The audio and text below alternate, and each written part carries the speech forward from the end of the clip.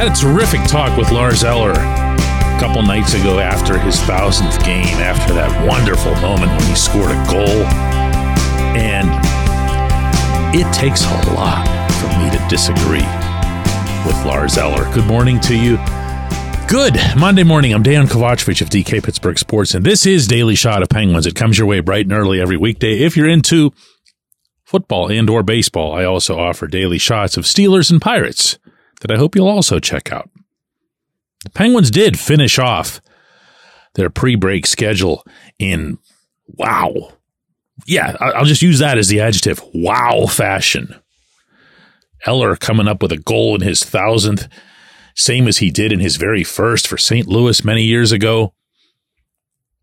Sidney Crosby with, even by Sid's standards, an absurd spinorama backward pass, blind, or at least we think it's blind, presuming he doesn't really have eyes in the back of his head, to Jake Gensel.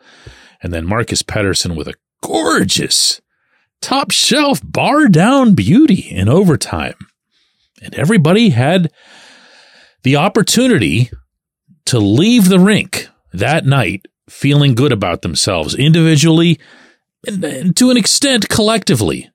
Especially when you consider the alternative, when you consider the noise that undoubtedly was beginning to creep into the inside from the outside. There's an excellent chance there was noise on the inside as well, I'm told. But you know what? They ended it with a bang. And even though they're sitting there in 10th place, tied with a couple other teams, 5 points out of the final wild card spot, it's still looking very much up at the race in which they should be participating. They're at least still there. And as any professional athlete will attest, going into a break, those wins are so valuable. The last thing you want to be doing is beating yourself up the entire time, because then it only compounds by the time you get back. Feels like nothing's changed, feels like nothing's going to change. And look, optimism, it helps. No one ever in any of life's ventures wants to feel like they're wasting their time or energy. They want to feel like there's a chance of succeeding. So Eller, who in his own way and to his own extent has become a real leader on this team, and I hope you got to see and appreciate some of the way his teammates feel about him with that ceremony before the game, told me after the game that he believes in these players. He believes in everything that's happening around this team. He feels that they haven't gotten the results. He feels like the underlying hockey beneath the outcomes, beneath the results, has been better than what's made it to the surface. And then he said the one thing that really stuck with me. We've got the group. We've got the group. That's not some bold headline guarantee or anything like that. It could just as easily be construed as his saying that, he likes the people that are there, he likes their potential and whatever, but that's not what it was. And because it's coming from him and because he's so bleeping smart, I knew that he knew what he meant to say. And it was at that point, for the first time, that I thought to myself, Lars Eller is wrong. Now, it could just as easily be true that I'm wrong. In fact, chances are strong. When it's a hockey thing between me and Lars Eller, I'd be taking Eller every time. But, this one's tough. This one's more like, how did he word this in his answer to another question? Something to the effect of how he doesn't see himself as being worthy of these big celebrations like the one that was had for him on Saturday, that he sees himself as more of a soldier type on a team. Well, this is what a soldier would say. This is what a soldier would say even if everyone else, his platoon was just the worst and he couldn't stand them. The soldier would say, we've got the group. So that's the way I'm going to lean with this for now. I don't see the group.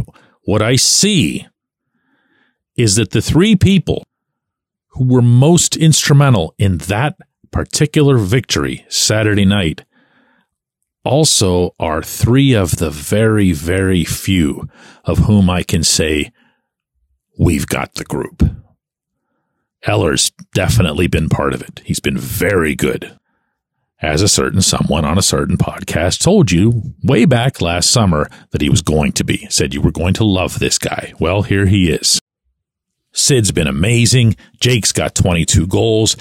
I've loved Chris Letang's game from day one, not of the season, but of training camp. Came in with an impeccable attitude toward the acquisition of Erik Karlsson, took on a new set of responsibilities, blossomed into what has to be one of the NHL's top 5 penalty-killing defensemen. And not to be left out here is Pettersson. Kyle Dubas doesn't do many interviews with actual Pittsburgh reporters, but he did say to someone else that he thought Sid and Pettersson have been the Penguins' 2 most consistent performers over the length of the season, and I wouldn't argue with that at all. But tell me where the fall-off is. Tell me where it begins. Because in my mind, it begins way too early in this type of conversation. Tell me what you're thinking of Karlsson now versus what you and I also thought of him just a handful of weeks ago. Tell me what you think of Rickard Rakell versus what you and I thought of him only a handful of weeks ago. Tell me what you think of Riley Smith. What an acquisition that was. Or Ryan Graves, for that matter. Which of these people, or Brian Rust, or Tristan Jarry, is going to be the one that says, hey, you know what? We've got the group. We're the group. We're the ones. We're going to lift this team up. Which of those individuals do you think is going to do that?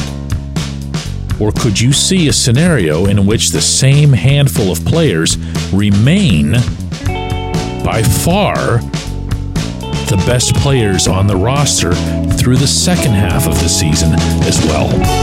When we come back, J1Q.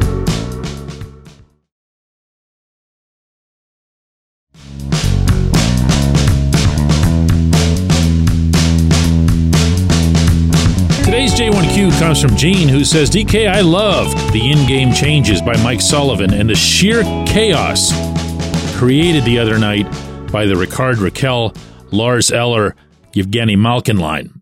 Small sample, I know, but wow. Do you have any thoughts on that line? And do you think it'll be back after the break? Gene, I'm not going to tell you what to like and what not to like, but I will say this. When you're talking about something positive coming from your living legend, number 2 center, being shifted off to the side and the head coach trying to give him a boost by putting Eller with him and trying to give Rakell a boost by putting Eller with him, you've got problems no matter how good that line looks. Because you can do that, as Sullivan did, in the third period of a game in which you're trailing, at least they were until midway through the period, but you're not creating anything remotely resembling a long-term solution. There are people on this roster who have to perform a hell of a lot better and a hell of a lot smarter than they have been. One of those happens to be Gino.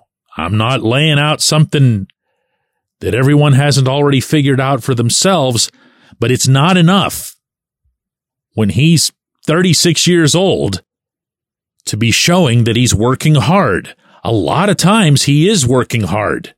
What he doesn't do is work smart.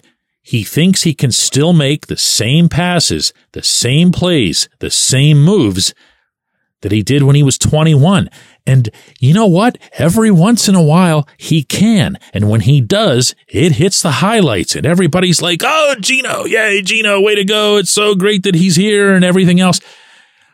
That more often than not ends up to backfire on him and the Penguins, because then he'll try it the next 10 times too when it's not the right play. Not now. Not at this stage of his career. Rakell's been a different story. The coaching staff, I can tell you this, isn't happy with him. He was the one guy who got moved on the power plays recently. Well, him and Erik Karlsson, who came with a little bit of a dig, where it became known, you're going to have to trust me on this one, that they were the reasons for certain switches, not to move somebody else up. Specifically, they really didn't like Rakell's road trip to Las Vegas and Tempe, I'm told. So the solution here isn't to have Eller babysit them, or however you'd want to term it. The solution is to have them play better.